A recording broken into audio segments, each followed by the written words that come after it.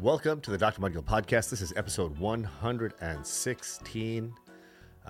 Lots going on. So I'm going to actually bring you into my world a little bit with some recent events that have transpired. Just kind of walk you through my thought process and all that sort of stuff, but we're going to get into that in a second. It's a very exciting weekend coming up. The Super Bowl is upon us. It's going to be a great game. It's actually going to be a really good game. I'm really looking forward to it, in all honesty. Valentine's Day is next week, so I've got that on my mind. Got two very special Valentines, of course, my beautiful wife and then my one and only daughter. So I'm going to try to do something special for the two ladies in my life. Just got a big week of hustle coming up. So as all of you know, I operate an independent dermatology practice. I have two offices. One's in the New York City area. One's actually in New York City in the heart of Greenwich Village. And the other is in Long Island, where I reside. And independent medical practices are very much small businesses. So, the business model is very similar to like a deli or, a one-off bookstore or a coffee shop that's owned by an individual or a family or like, a restaurant that's family owned.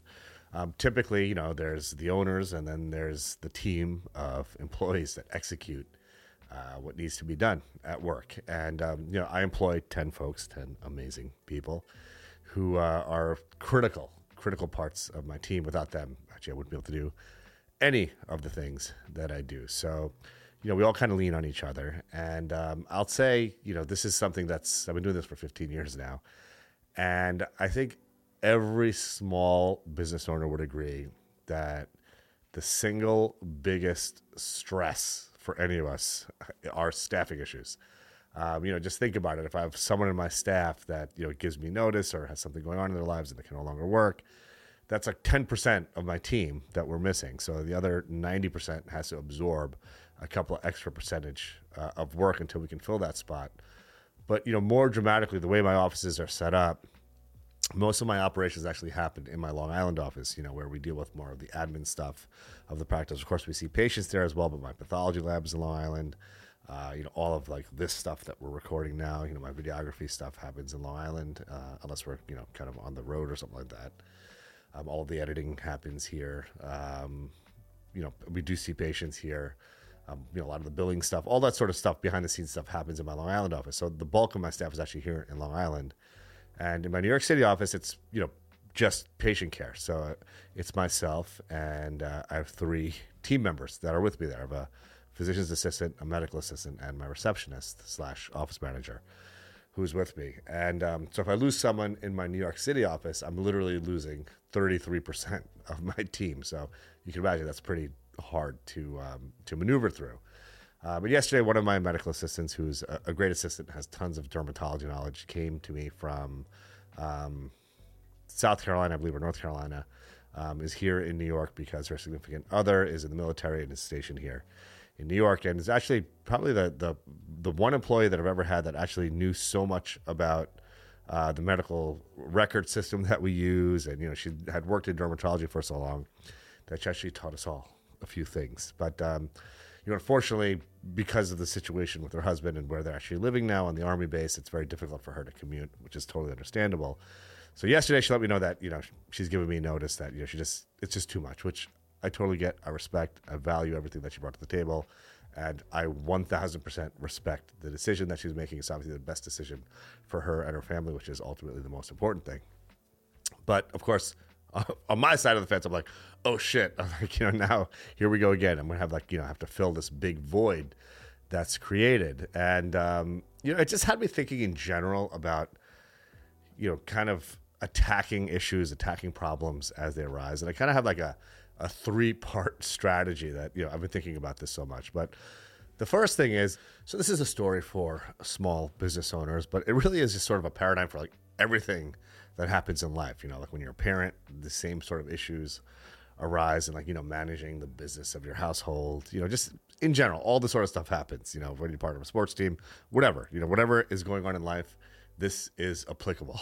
And the first thing is you gotta be able to like just roll with the punches. So, generally what I found is just, bringing it back to my business, my dermatology office, is that there are periods of calm. Like, there's We're fully staffed. Everyone knows what they're doing. Everything is really smooth.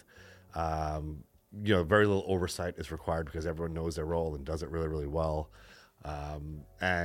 Just smooth sailing. But then that's generally interrupted after, it could be 6 or 7 months, or if we're really lucky, like a year or longer. But that's generally interrupted with periods of absolute chaos and entropy, where we're short-staffed, we're trying to fill the void.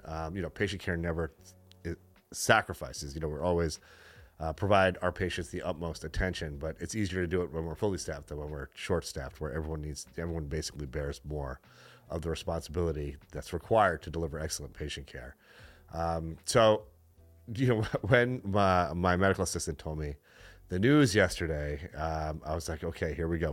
We're smooth sailing, and now we're about to hit some very choppy waters. And so part of it is like, okay, we've done this before.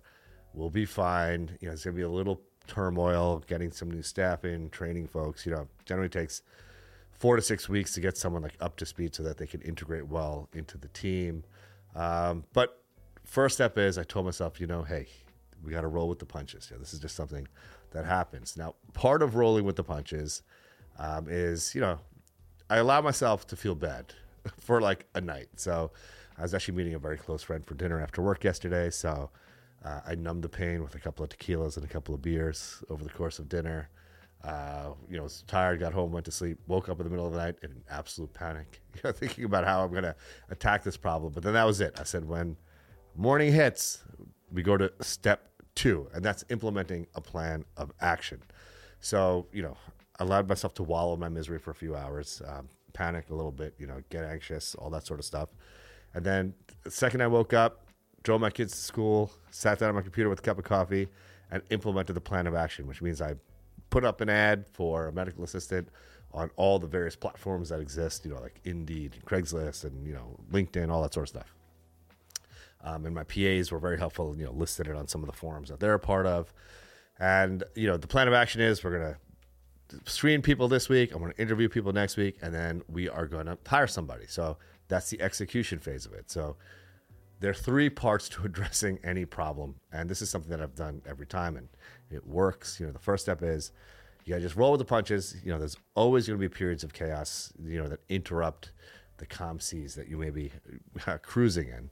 But when problems hit, you got to implement a course of action, say, okay, these are the steps I need to take, try to get myself out of this jam. And then the next step is you got to execute. So for me, plan of action is putting ads out.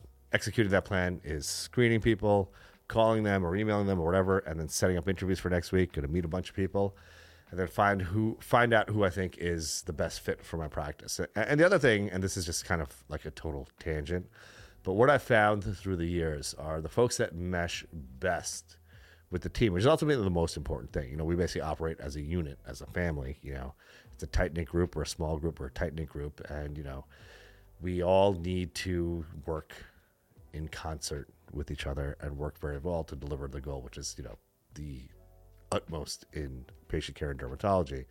So what I found is that, someone's mindset and vibe is far more important than the skills that they bring to the table. You can always learn the skills that are required to do well in the job at hand, but you can't teach someone, you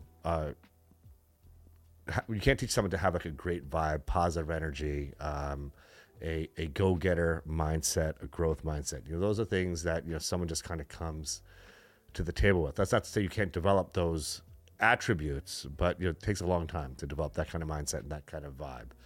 So with that, if you are looking for a position as a medical assistant in the New York City area, hit us up. We are looking for someone who has a great mindset and a positive vibe, exudes good energy to join our team to help us stay at the top of the mountain in dermatology. And just hit us up if you are such an individual or know someone that is. So with that, I hope you all have a wonderful, restful weekend. Remember, you got to roll with the punches. You got to implement the plan of action when problems arise. And then you got to execute that plan to get out of the jam, whatever jam it is that you're in. So enjoy the Super Bowl. I'm actually totally impartial in this Super Bowl, so I'm just going to sit back and enjoy the game. Hopefully it's a good one. And we'll see you guys next week. Let's get it. Thank you so much for listening to this podcast. The full video for this podcast can be found on either YouTube or Facebook. Let's get it.